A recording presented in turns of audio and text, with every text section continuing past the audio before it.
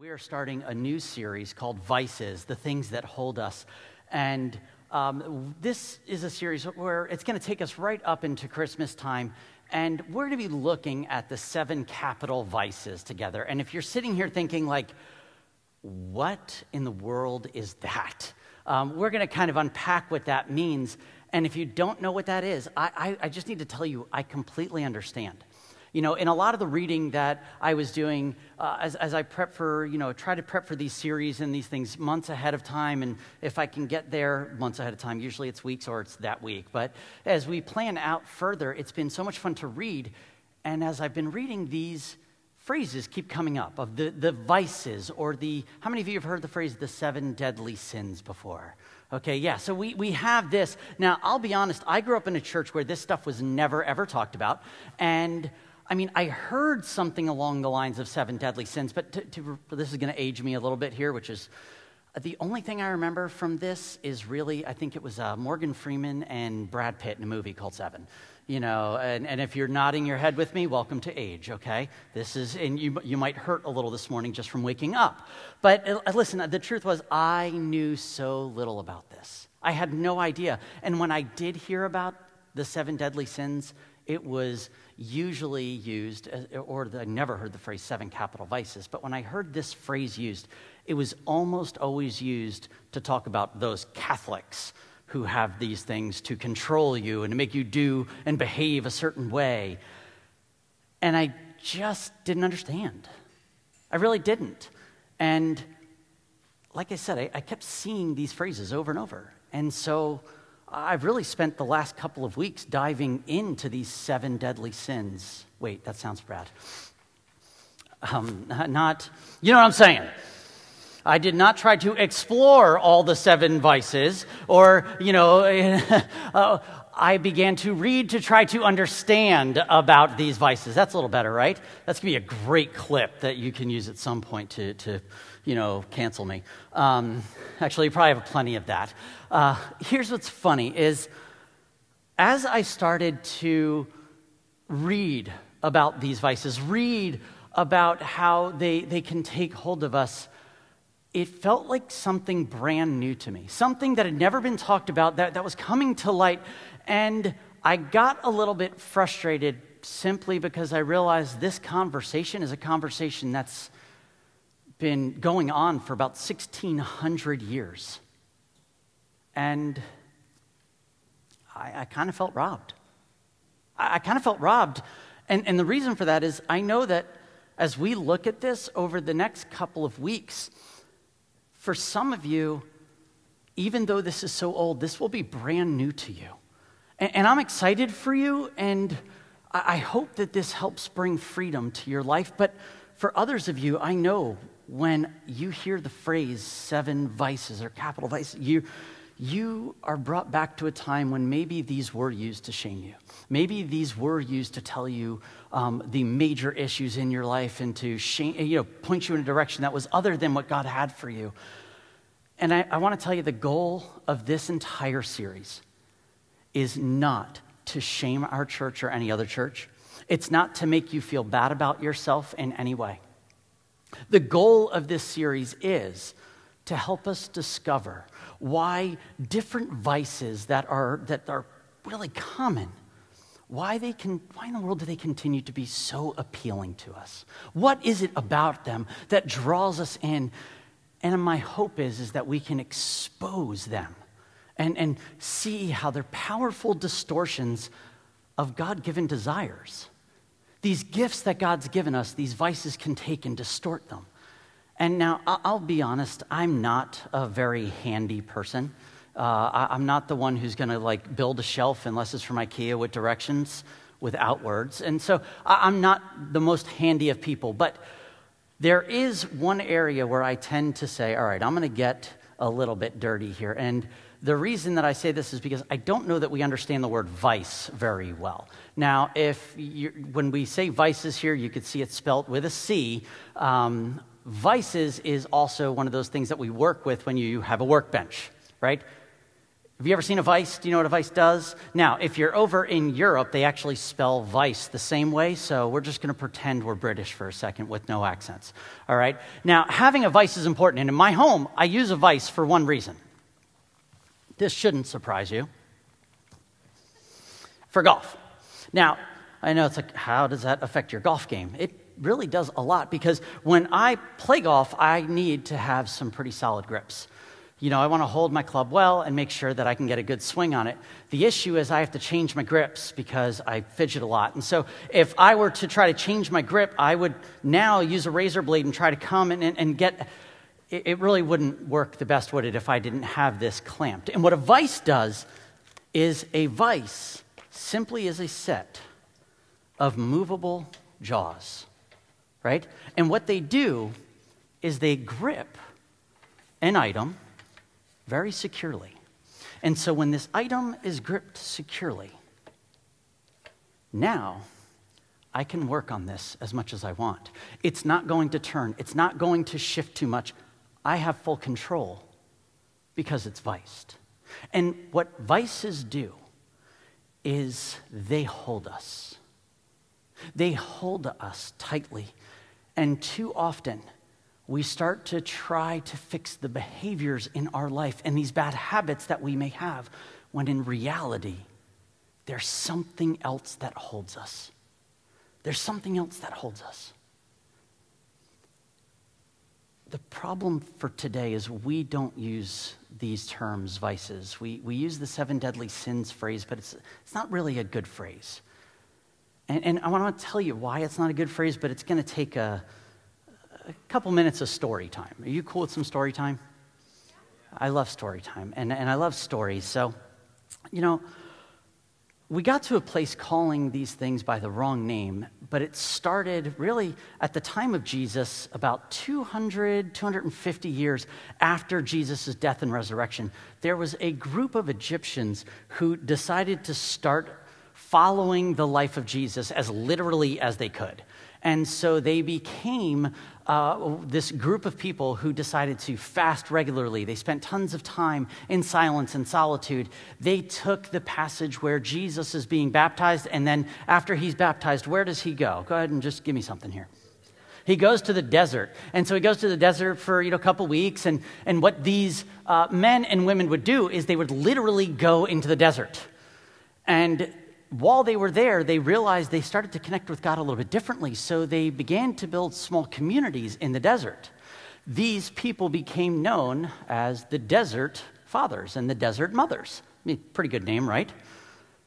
That's how they got it. Now, what's interesting is they began to live in community, even though it was outside of tons of people. They started to learn about each other. And this group, if you ever get a chance to really learn about the Desert Fathers and Mothers, there are a couple of people that are pretty cool. This all starts out with a guy named Paul of Thebes. He just looks awesome, doesn't he? Look at that beard. He actually looks really frustrated. I think I would too if I was the first of let's go spend years in the desert by ourselves. I don't know. They're good for you, man. But this group also included one of my favorite stories, a guy named Moses the Black. And Moses' story, no lie, you got to go read his story, I would tell you, but it's just too cool for me to ruin it.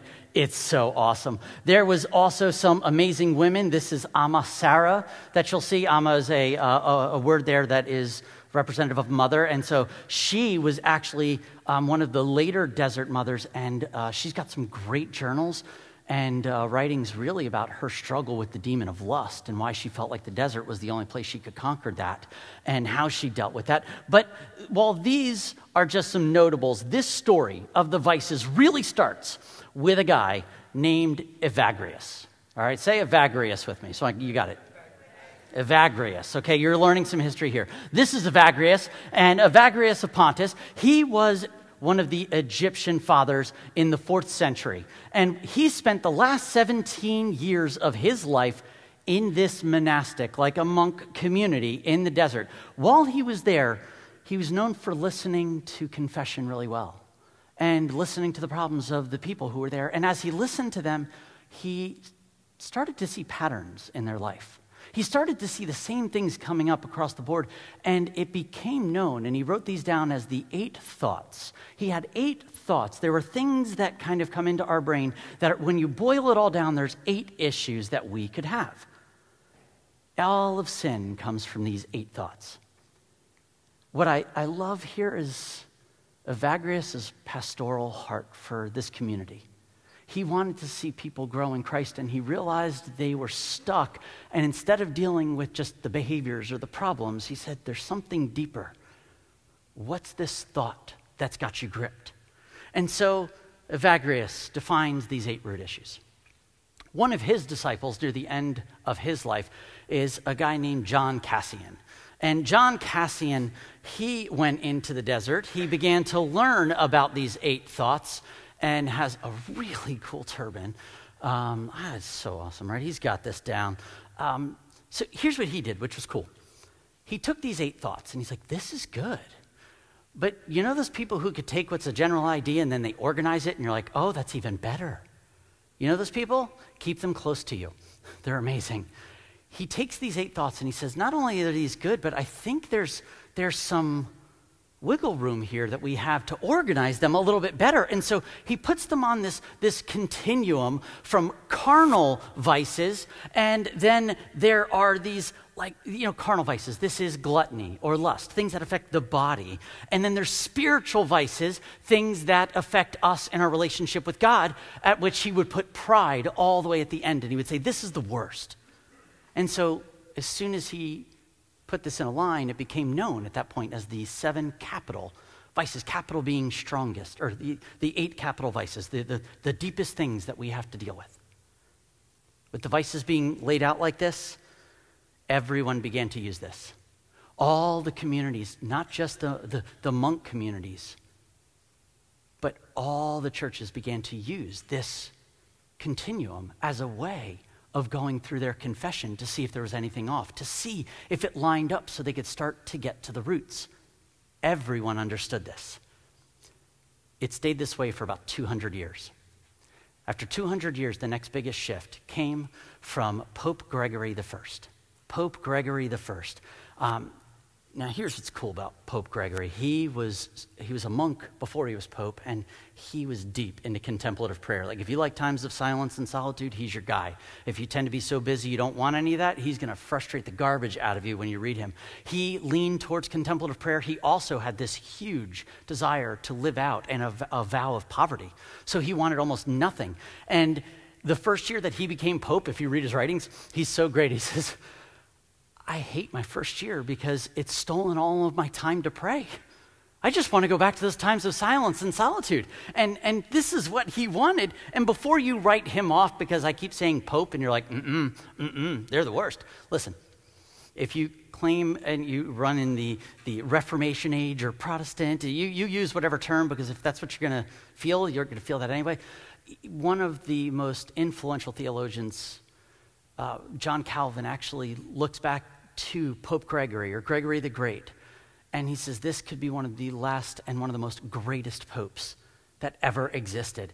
And what he did was he took this list of 8, and because he was spending all this time in prayer, because he had this influence with people and he wasn't concerned with all the stuff, he started to see something a little bit different in these 7, and there was one that stood out more than all of the others. And he said, I don't know that this should fit in our continuum, and we need to pull this out. And he pulled out what John Cassian said was the worst, pride, and he said pride probably should not be included in this list. And the reason it shouldn't be included in this list is because pride in and of itself is the roots of all of our problems. And these other vices that come up and that we deal with really are just branches from this tree of pride. It will always go back to pride for us. And it stayed this way for about 600 years. 600 years, it's worked. It's how everybody walked through. Lastly, a man named Thomas Aquinas came along. And here he's known for, he's got that little pen in his hand. This dude wrote more than anybody that you could ever imagine.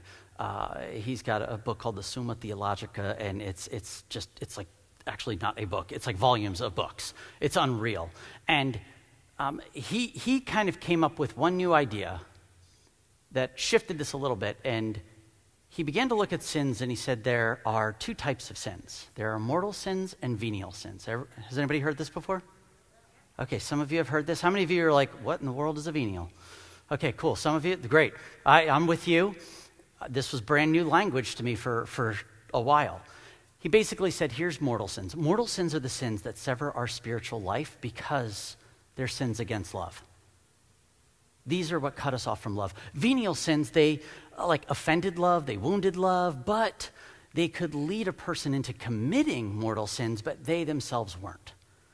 And there was temporary punishment for venial sins. Here's why this is important, is because that language is still the same. In the Roman Church, this language is used and has been used for the last 800 years about venial sins and mortal sins, and we believe that if we confess our sins, that God is faithful and just and will forgive us our sins and cleanse us from all unrighteousness. And so we're not saying that there's any sin that keeps us from God, but still, because we changed the wording, the problem is we lost the tool. We lost this great tool that everyone throughout history has been using to figure out, what's the problem that I have? What are these issues?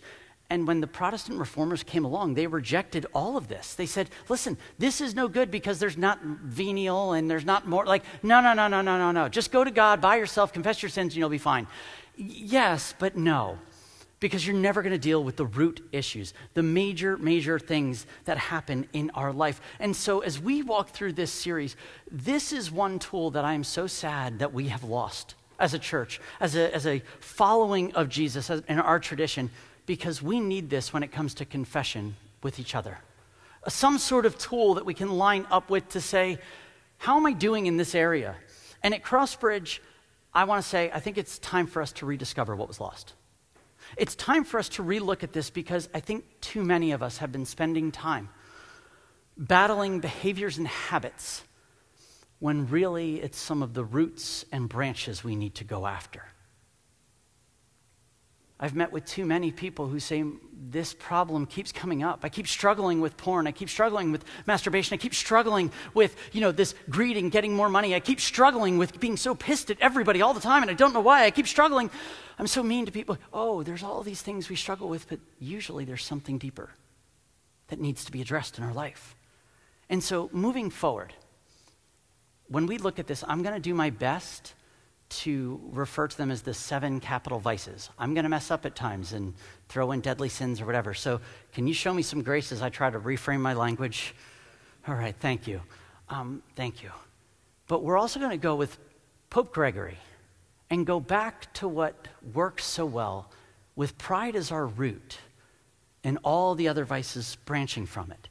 And if you don't know what those other vices are, here's where we're going to go. Next week, we're going to hit up envy. Then we're going to talk about vainglory. That's a word that many of you probably are like, what the? Then we're going to hit up greed. And then lust. I'll tell you now, that's at the end of November. That's a PG-13 message already being written. So it's a tough one. Then we'll deal with sloth, anger, and gluttony. And we did not put gluttony near Thanksgiving, okay? We did not. But today, I want to look very simply and quickly at the root that Pope Gregory would say, and that is simply pride. We're not going to unpack pride completely, and here's why. As we look at all these other vices, this is going to keep coming up, okay? It's going to keep coming up over and over and over, and so I do want to make sure that we have a common idea of not just what grips us, but what tends to hold us in pride. And here's what's funky about pride. While all these other vices lead us away from God, right? They have the potential to pull us away from God. Pride attempts to elevate us above God. While all of these other vices can pull us from God, pride is the biggest vice because it makes us think that we can be above God. This is like the OG of vices, all right? I'm serious. This root issue is so deep because it existed before the universe existed.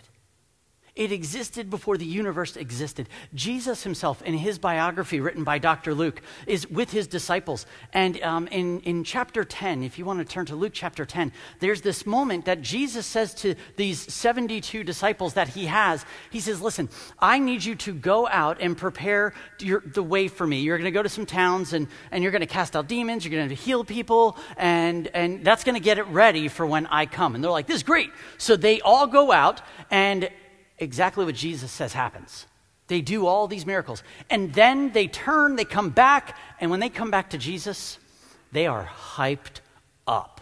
I mean, they are so pumped, they're freaking out. And in verse 17, it says this, it says, when the 72 disciples returned, they joyfully reported to him, Lord, even the demons obey us when we use your name. Yes, he told them, I saw Satan fall from heaven like lightning. Look, I've given you authority over all the power of the enemy. And you can walk among snakes and scorpions and crush them. Nothing will injure you. But don't rejoice because evil spirits obey you. Rejoice because your names are registered in heaven. I love how excited the disciples are. I just think it's awesome. Jesus, this is great. Even the demons are obeying us in your name. You know, when we say your name, they do what we ask. And Jesus isn't surprised. He's like, yeah, of course they do. But he says something in this moment I doubt they expected or we expect. And he just says, yeah, he told them, I saw Satan fall from heaven like lightning. What the heck does that mean? Why in the world would Jesus say this to his 72 that were so excited? He's not quoting, elevation worship song, my testimony. I was almost going to ask if we could sing that because it'd be fun. And I was like, but then I knew it would just derail and then we'd never sing it the same again. But when we sing those words together, this is where it's coming from, right? This is it. And Elevation stole their lyrics from Jesus. It's a good way to go. But what Jesus says here is unreal. He says, I saw Satan. Oh. He reminds the disciples by saying, I saw Satan. He says, first thing you need to know is I was here before you were. I was here before the universe was. I know what's happening here. I existed and have always existed. And in that existence of eternity, in heaven, before the universe was created through him, I was. And whatever that was like, there was a moment that Jesus saw Satan fall. And just so we're on the same page, yes, Jesus absolutely believed in the devil. He believed in demons. He believed in angels who fell from heaven in rebellion. We call them unclean spirits. We call them demons. But these are angels who rejected God in heaven. And at Crossbridge, we believe like Jesus believed. We believe that these demons exist and they can cause issues in our life. And this is important because of what Jesus says next. He says, I saw Satan fall like lightning. Why? You see, Satan is this amazing angelic being who was created by God.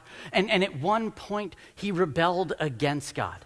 There's no one spot that you can go to in the Bible to read about this and all of a sudden, explore it and say, oh, this is exactly where it's laid out. It's actually a couple different passages you'll get from Revelation and Ezekiel. But one I would love to turn your attention to specifically is in the prophet Isaiah in the Old Testament. In chapter 14, in this passage, Isaiah's writing this prophecy, and there's actually one king that he's targeting when he's writing, an earthly king in Babylon who's just a jerk.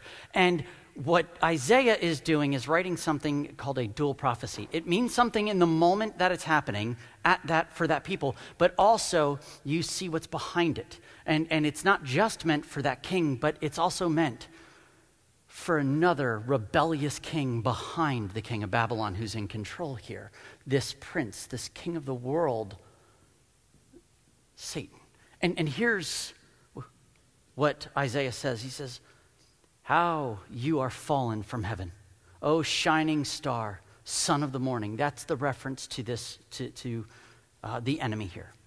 He says, you have been thrown down to the earth, you who destroyed the nations of the world. For you said to yourself, I will ascend to heaven and set my throne above God's stars. I will preside on the mountains of God's far away in the north, and I will climb to the highest heavens and be like the Most High God. The power of pride, here you see it very clearly in verses 13 and 14. You can underline this in your Bible, highlight it wherever you are. It starts with I will. I will do these things. I will ascend to heaven, and I'm going to be above God. I will preside on the mountain. I want to be in charge of the gods, right? I will climb up to wherever you are. I'm going to be just like you. You see, Satan isn't happy about the role that God has given him, so he says, I want something new. I want something different. I don't know if he thought he deserved more, if he could handle more, or maybe if that God was withholding from him something. But whatever it was, pride was the root vice of this rebellion. I want more. And while all other vices lead us away from God, pride is the one that attempts to put us above God. And so what Jesus says to his disciples in Luke 10, when he says, I saw Satan fall from heaven like lightning, you don't need to celebrate here because the demons submit to you. You need to celebrate because your name is written in heaven. It's not about their submission. And that's true, but let's rejoice because God knows your name. God knows your name, and you could do all sorts of cool things in my name, but your name is known in heaven. Your name is known by God. You have value because of that, because of who you are, not because of the things that you've done, and the demons will flee. Yes, but not at your name, at his name. It's not about what you've done, it's about who you are, and God knows that. And I think the enemy knows that pride has this way of gripping our hearts and our lives, and that all the other vices that we could deal with, these 7 other capital, major, big issues, stem from pride. And so I do think if he can get us to wonder and to question God just like he did, he can sow his seeds of pride into our life. And we can watch it take root and grip us. He knows what he's doing. He knows exactly what he's doing. He knows because this is the very way that we see him introduced to humanity. After God has created all things in his image and through him, just like we sang in that hymn, oh, praise his name. You see, the enemy was craftier than any other animals. The serpent also, it's funky. Actually, let's just look at it. Let's look at it. In Genesis chapter 3, we've got 2 humans who exist created in God's image, Adam and Eve. There's 2 trees, the tree of life, the tree of knowledge of good and evil. You have access to everything, just don't eat from the tree with the knowledge, right? And watch how pride takes this. The serpent, the Hebrew word here also could be dragon, which I just think is so fun. So let's just keep that in mind. The serpent was the shrewdest of all the wild animals the Lord God had made. And one day he asked the woman, did God really say that you must not eat the fruit from any of the trees in the garden? Or just the phrasing of this question is setting Eve up to question God, isn't it? I mean, did God really say?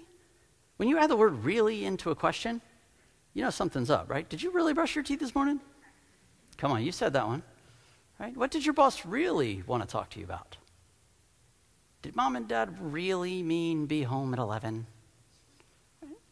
What's this dragon or serpent doing? He's tilling the soil. He's getting it ready. He's looking for a place to drop the seed of pride.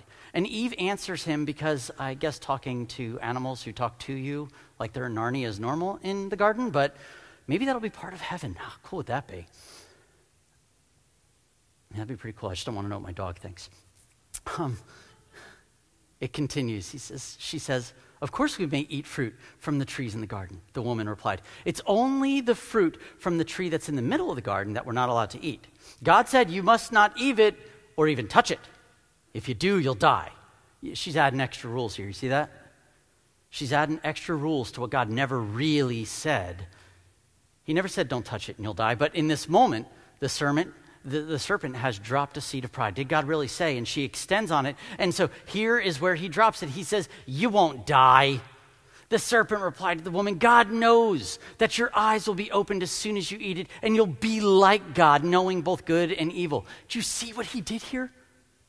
Well, all the other vices lead us away from God. Pride leads us to want to be above God. And the serpent plants the idea, God has been withholding from you. He said you could have access to anything. Yeah? The tree wasn't something she feared. She just obeyed God. She had the right to go there, but she never did. Until pride came that maybe God is withholding from me. Maybe God isn't providing enough for me. And so the woman was convinced, it says. She saw that the tree was beautiful and its fruit looked delicious. Like there's not other good-looking, delicious fruit trees in the garden. And she wanted the wisdom it could give her, even though she's not needed any more wisdom up to this point, right? She just wanted it. So she took some of the fruit, she ate it, and then she gave it to her husband who was with her. He ate it too, and at that moment their eyes were open, and suddenly they felt shame at their nakedness. So they sewed fig leaves together to cover themselves. In the garden where there was only one simple rule to follow, the enemy plants a seed of pride that can grow into a tree that begins to take root in their lives. And Adam and Eve both are become a hot mess with this vice or tree of pride. Their family tree, it's disgusting. You see nothing but envy, vainglory, greed, lust. You see sloth, anger, and gluttony. The fruit of all of those limbs and branches became lying, murder, cheating, adultery, favoritism, and a host of other sins. And I need to tell you this morning, please hear me. Let me see your eyes if you're here and if you're online. The enemy has not changed his tactics at all. His goal is to get you and me to question, did God really say? Did God really say? So that pride could take its root. And let me tell you something about pride. Pride is like a shapeshifter. If you try to fight pride, sometimes it looks so different for you than it would for somebody else. The best way to describe it, any Harry Potter fans? You can admit it in Crossbridge. It's okay. It's okay. I'm a Gryffindor. You there? Listen, it's like a boggart in Harry Potter. Boggart is simply like this creature that no one knows exactly what it looks like because it always takes on the form of whatever the person looking at it fears most. And so it could look completely different. And pride has this way of manifesting itself in our lives and taking root in our lives and looking completely different. And usually it's like polar opposites, and they're usually rooted around the idea of when we succeed at something and others fail, pride shows up with this building up of ourselves. We begin self-exaltation, self-promotion, self-justification, right? Self-exaltation, we take credit for the good things that are happening. We try to promote ourselves to say, look at the things that I've done. And the point of self-promotion is to celebrate the self-exaltation so that not just we are elevating ourselves, but we're elevating ourselves for the purpose of getting others to join in to say, wow, you are awesome. Look at you. And so it's drawing attention to us. And self-justification, this one's funny because this has everything to do with drawing attention back to ourselves. But this one comes and throws a big party at the expense of when others fail. And others' failures become central to our successes. They're elevated just as much. But for others, pride comes through and roots itself in an opposite way. When others succeed and we fail, pride has a way of rooting itself into tearing us down so deeply. And what happens is, when others succeed and we fail, we experience self-degradation, self-demolition, self-condemnation, and we begin to look at ourselves and draw attention, and we beat the garbage out of ourselves. And you're like, how could that be pride? Where's our attention? It's drawn to us and how bad we are. And self-demolition, when I say that, what I mean is we can begin to really harm ourselves and believe lies, but then we start to compare that to the people around us, and not celebrate, but we try to highlight how we have it worse. We've done a worse job. I have it in a much different way than you, and no, mine's worse and deeper and harder. And self-condemnation is to the point where our eyes are on us and we begin to believe the lies that happen over and over. And you're like, how could that be pride? Because pride puts our eyes on one thing, ourself. How often do you think about you? Pride puts our eyes on us. And if we want to solve this problem and begin to loosen the vice, the reality is we might have a worship issue, because pride is a worship issue. We can't think about ourselves less unless we think of something else more. If you are the focus of your life and you are the center, this is pride.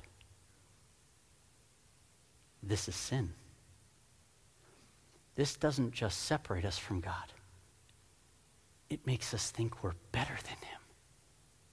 And the only way to solve and to root up this problem is through humility of stepping back, saying, I'm not nearly as important as I think I am. God, you are more important. My issues that I want to beat myself up with, we just sang it. God, you can make those good. You can redeem those things. I'm not a lost cause because you continue to be good. We need to replace ourselves at the center with Christ, who deserves the worship. When we do that, the enemy starts to lose his ground. And so my question for you as we step into these 7 is simply, who's at the center? What behaviors are you so frustrated with that you're thinking, I just can't get over this issue? Maybe that's not the issue. Maybe it's something else that's deeper. Would you join me for the next 7 weeks to go through this together in hopes that maybe, just maybe, the joy that God has given you to celebrate in a full garden would not be robbed because the enemy has stolen and said, God didn't really want that for you. This is about releasing the hold that these vices have on us so that we can worship. And at Crossbridge, I'm excited to always close in communion. And we put communion at the front and center because this is where Christ should be. And so this morning we celebrate communion. We receive communion together as an act of worship, as a next step in our faith, understanding we need you at the center of our community. And we come together through the aisles up front. And if you're joining us online, I would love for you to have communion with you. But we join around a table looking at each other with this at the center, the body and the blood of Christ. Our eyes are not meant to judge each other and each other's sins, but to invite each other to Jesus. This tool is for freedom, not for condemnation, because Christ has come to set us free. And when he was with his disciples celebrating Passover, where God just completely centers the Exodus story of saying, I could take you out of slavery and bring you into freedom. It may take a little while because you're stubborn sometimes, but I'll get you there. Jesus Christ, the Son of God, gave his life up for us. And there is no way you'll ever battle pride without understanding who Jesus is, without accepting him and his teachings, without following him and saying, I give up, I can't do this. I'm stuck. Where does your worship go to? If you don't know Jesus, I want to invite you to know him just right now before we celebrate communion. And just, if this is where you are, just real quick, let's all just bow our heads together. You can hold your hands out. And in the recess of your heart, however you want to pray this, you pray your own words, but Jesus, I need you. I wish you would be the center of my life. I believe that you are the Son of God. You lived a perfect life. You died for my sin. You rose again to conquer death so that the enemy would not have power over me. Help me find freedom, Jesus, through your cross, through your blood. I want to follow you, Jesus. Fill me with the Holy Spirit. Help me walk towards you. In Jesus' name, amen. If you have accepted Christ as your Savior and you've pursued him, we want to invite you to celebrate communion. If you have not, and you're wrestling through things, you just hang back. It's okay. Don't worry about celebrating communion. Actually, please don't. This is for us together. And as you come, if there's anything that's heavy on your heart with pride that you feel like you need to confess, that you need to get out, find someone you trust and just get that out real quick and ask them to pray for you. And if it's weird and you're like, that's funky, okay. We're here for you. We're here for each other. Let's celebrate communion. Would you stand with me?